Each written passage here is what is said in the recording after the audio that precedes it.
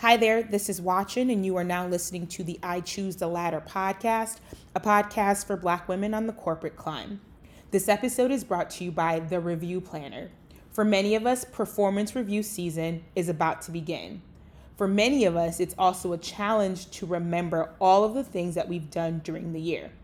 So what happens is our performance reviews become a one-way conversation where our managers are telling us what they think we did during the year, and without proof of our performance, it becomes incredibly hard for us to advocate for that raise, promotion, or new position that we know we deserve. So I created the Review Planner because I always wanted a tool like this, a systematic way to track all of our career accomplishments that are specifically tied to the feedback and growth areas that our managers are measuring our success by. The Review Planner helps you create a schedule for your career growth, and it makes it easy to focus on the goals that you have throughout the year. With email templates, monthly checklists, built-in accountability, and reminders, the planner keeps you on track to accomplish your goals and ensures you are spending your time on the things that actually move your career forward. I designed the Review Planner to help you focus on your career and prepare for your annual review so you can confidently speak up for yourself and earn what you deserve. To learn more about the Review Planner, head to thereviewplanner.com. Again, that's thereviewplanner.com, and pre-order yours today. In today's episode, we are going to talk about 6 ways to invest in your professional development. We are going to talk about financially investing in your professional development. I know that growing up, coming up through this world, we have somehow been led to believe that the professional development things that happen, they should actually come to us for free, or they should come to us through, I don't know which means, but we're going to talk about 6 places where I think you should be spending money, where our counterparts are spending money to make sure that they remain competitive. So as usual, pour your favorite drink, grab your I Choose the Ladder notebook, and get ready to get to work. So today I'm drinking matcha. Y'all, if you follow us on Instagram, you know that I have this newfound obsession with matcha lattes. I also have an ill headache because I started intermittent fasting. That's another conversation for another day. But I was told that the caffeine from things can help with that headache, and so matcha it is. The reason that I decided to do the podcast and focus on this for this episode is because I really want us to start thinking about 2021, how we're preparing for 2021, how we are making sure that next year we're getting different results or getting exponentially better results than what we're currently getting, right? As we've gone through this year, I've heard everybody's frustrations. I've heard, the COVID impact, and we've talked about how next year the job market is not going to be impossible to navigate, but it is going to be something that is challenging that you should be preparing for, right? You can't control what happens. You can control how prepared you are for it. So listen to me clearly. I'm going to say this again. This is where I think you should be spending your money financially that will have the best results as it pertains to moving your career forward, getting unstuck, getting the promotion that you want, the raise that you want, the pivot that you want, and ultimately, that career that you feel good about having and pouring your energy and time into every day. So the first thing is working with people who are professionals in the following areas: bio writing, resume writing, career coaches, LinkedIn experts, and then executive coaches. Depending on where you are in your career, one of those people is going to be very beneficial for you. If you have not already, the career tools, right? We talk about the 4 essential career tools that everybody should have. And the reason for these specific people is that these elements are the things that people see before they decide if they want to have a conversation with you as it pertains to a new job opportunity, a new opportunity for leadership, a new opportunity for expansion. And so your bio is something that is outward facing that people see, and they not judge, but they make an assessment on how they think you are, your experience level. Same goes for your resume.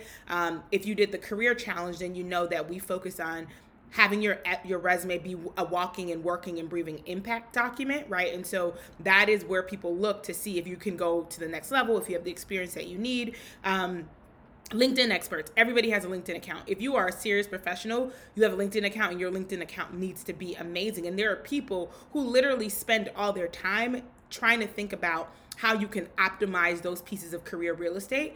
that is not where most of us are focusing our energies. And that's not to say that your LinkedIn has to be, that you have to have been spending hours and hours and hours on your LinkedIn. But what you have to realize is that when you are talking about next level, being ambitious, competing against other ambitious people, not just Black people, but ambitious Black people and people of all different nationalities, people pay attention to those things, and other people are spending the money that is required to make sure that they are, one, their outward tools, so their resumes, their bios, their LinkedIn profiles, are attracting the right types of people, the people who have the opportunity and the ability to hire you. But then they're also working with career coaches and like executive coaches to make sure that when they walk into those rooms, they are prepared, right?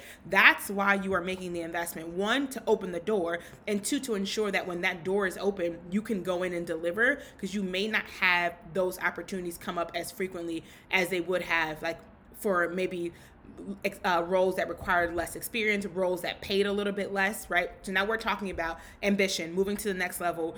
You're not entry level anymore. You're not, it's not your first job. It's not your second job. Most of you who listen to the podcast have been in the workforce for 5 to 15 years, right? So you're talking about experienced hires, and those are the things that are going to be expected. They're going to be expecting you to have a resume that's of a certain caliber, a bio that's of a certain caliber, your outward facing tools like your LinkedIn account to be of a certain caliber, because at this point you probably will have a role that represents the company outwardly in some form of fashion, unless you're an engineer, but even still you might be teaching people things, and so companies look at that. So spend some money working with professionals who specialize in bio writing, resume writing, career coaching, LinkedIn experts, and then executive coaches.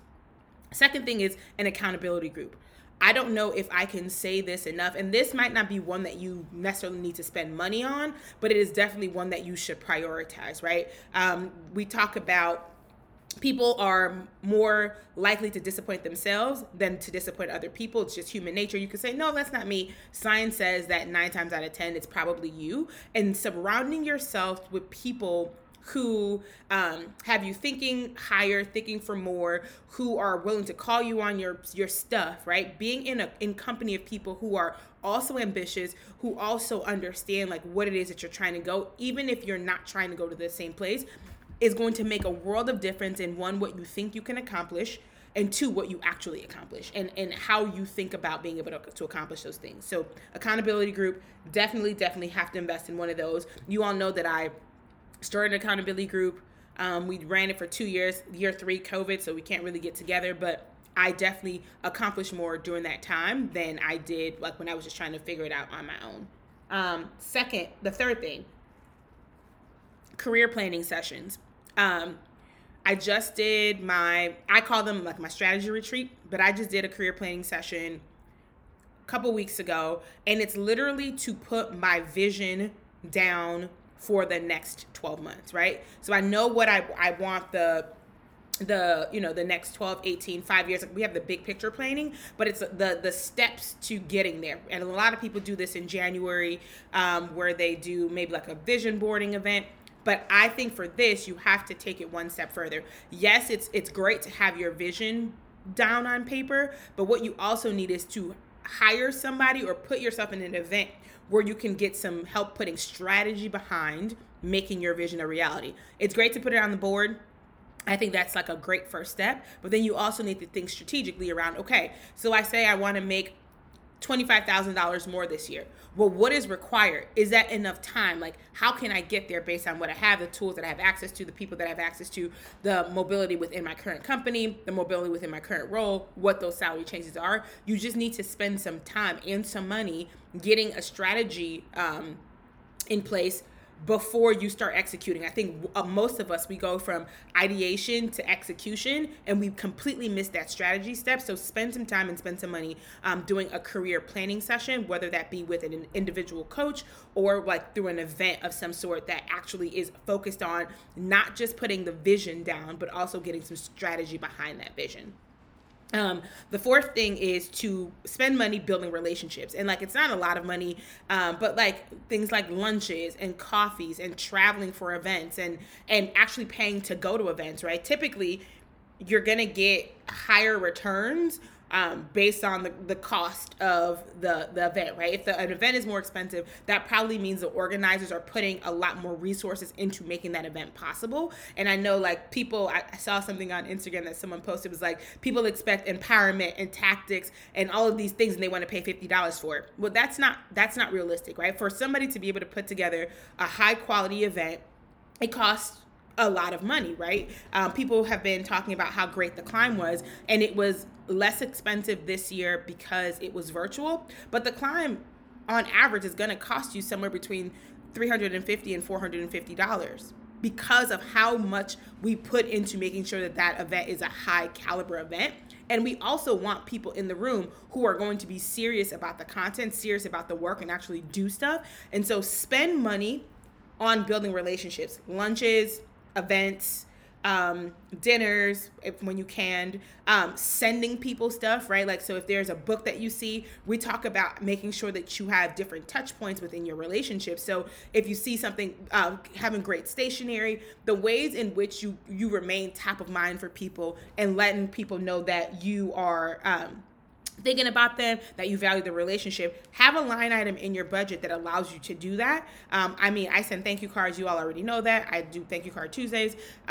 We also have, like, I go to lunches, I fly for events, I pay for conferences, I pay for a mastermind group, I pay for strategy sessions. Like, I pay for a lot of things to help make sure that what I'm doing is a great representation of who I am, and it's like something that I can be proud of. So building relationships, regardless of what people say, yes, there's organic building of relationships, but typically if you're going to grow relationships and deepen relationships, it's going to require some form of a financial investment. So, but the return on that, for me at least, has been something that I can't really quantify. Well, I guess I could. I can quantify how much money I've made from relationships, but also like the value outside of relationships that I have poured into, which has required a financial investment for me. I wouldn't even want to measure them. The fifth thing is getting better at the skills that you're already good at.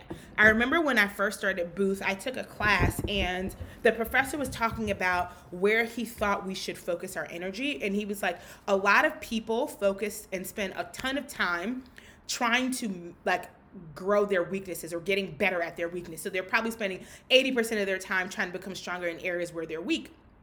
And he was like, and I'm not saying that you should not want to grow in those areas. What I'm saying is, regardless of how much time you put in developing one of your weaknesses, if that weakness is somebody else's strength, you will never be able to be better at it than they are, right? So people can play. There are so many people who spend a lot of time playing basketball, right? But LeBron James is naturally just, like, it's good. So when LeBron's baseline is good and the next person's baseline is okay, LeBron can put a little bit more effort and become excellent, and that other person who's just okay is going to have to put a lot of effort just to be LeBron James is good, right? So when you're thinking about the things that you should be spending time on or spending your resources on, what are like 2 or 3 skills that you're already naturally good at that if you just put a little bit more time into, you could become excellent? So for me, I'm naturally good at relationships. I'm naturally good at connecting with people. And I remember when I was a kid and we would talk about talents, and I would get so depressed because I'd be like, well, yeah, I don't have a talent. Because to me, a talent is something that's tangible, like someone who can sing, someone who is great at math, and like all of those things. And for me, I was like, I'm just good at people. Like, that's super whack to me. And now as I've gotten older, I've realized how much of an asset it is to be able to connect with people. In my business, right, I Choose a Ladder, a lot of it is about how do we connect with the women who are in our community. And having put a little bit more time and a little bit more resources, like, I'm excellent at communicating with people. I'm excellent at connecting with people. I can go into an environment where I don't know anybody and I can leave there with like 5 people who think we're friends. And not that we're not friends, it's just that it's a skill that I realized that I had that came very naturally to me, that I took for granted. And with a little bit more investment, like, I'm excellent at it. And as we always say, the goal is excellence all the time. So looking at your career, like at your skill set, what are some things that just come naturally to you? Like, are you just like a naturally good writer? Well, imagine what would happen if you just spent a little bit of money to take a writing course, a next level writing course.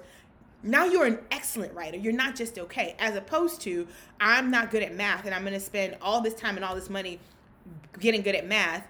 And somebody who's like an engineer or something's going to come, and your greatest is going to be like, wah, wah, wah, wah, wah. Again, I'm not saying don't get better. I'm saying that most of your time should be on optimizing what it is that you're already good at, optimizing the assets that you already have. And if you have not taken some time to figure out what it is that you are good at, what are the things that come naturally to you, this next point on the list is going to be very important. But again, get better at the things that you're good at, spend the money, invest in yourself to get better at what you're good at, and then spend time also like becoming like proficient and better at the like good or decent at the things that you feel like are gaps for you. But getting better at the things that you're getting excellent at the things that you're good at is probably going to bring a higher career return than getting okay at something that you're bad at. And then the last thing that I will say before I get out of here is you need to focus on spending some money on tools that can help you become more self-aware, right? Self-awareness is what allows you to end up in the positions that you actually are going to enjoy working in. It allows you to go after the roles that make the most sense. It allows you to do work that is meaningful. It allows you to be able to recognize your blind spots. It allows you to be mentored. It allows you to be coached because you already know where your gaps are, right? Then you're not on the defensive. You know your skill sets that you're great at. You know what you're weak at.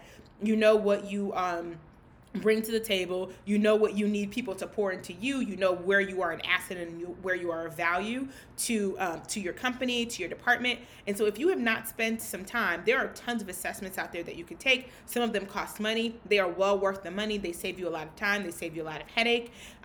So if you don't know, like the last point of point 5, what it is that you're good at, spend some time on an assessment. Spend some money on an assessment, and then use those to help inform the career decisions that you make so that you don't wake up in 5 years and you're like, yo, how did I get here? Because that is the worst thing. I think the quote, the visual was, you would hate to spend all this time climbing up a corporate ladder to then just realize that the ladder was leaning up against the wrong building, right? Like you're building this life that you get to the top and you're like, this is so whack up here. I don't want to live this life. I don't want to be in the corner office in this role or in this company or in this industry. So spend some time on some self-awareness tools, spend some money on some self-awareness tools, and the returns from those will be amazing. I say all this to say, having worked with a ton of people in a bunch of different companies, people are spending money investing in themselves. And I think one of the things we posted about on Instagram this week is people are not going to be willing to pour more into you than you have exhibited that you've poured into yourself. And so spend the time, put it in your budget, prioritize your own development, and I promise you the returns that you will get both financially and opportunity wise will be at least 10x what you put in, as long as you are using the information after you get it, right? So I say all the time, don't attempt the climb, be inspired, then you go home and you don't do anything with that. Like that does not get you a raise, a promotion, or any kind of access, right? Spend the money, but also then use what it is that you are paying for. So if I would say in terms of prioritizing what I would spend time and money on, one would be my career tools. Second would be an accountability group, and then third would be self-awareness tools, like in that order. So career tools, accountability group, and then self-awareness. So that's all that I have. My matcha's getting cold. As always, if you want to keep the conversation going, you can connect with us on Instagram at I Choose the Ladder, on Facebook at I Choose the Ladder. You can get on the newsletter by texting CLIMB, C-L-I-M-B, to 66866. Again, CLIMB, C-L-I-M-B, to 66866. And until next time, thank you for listening.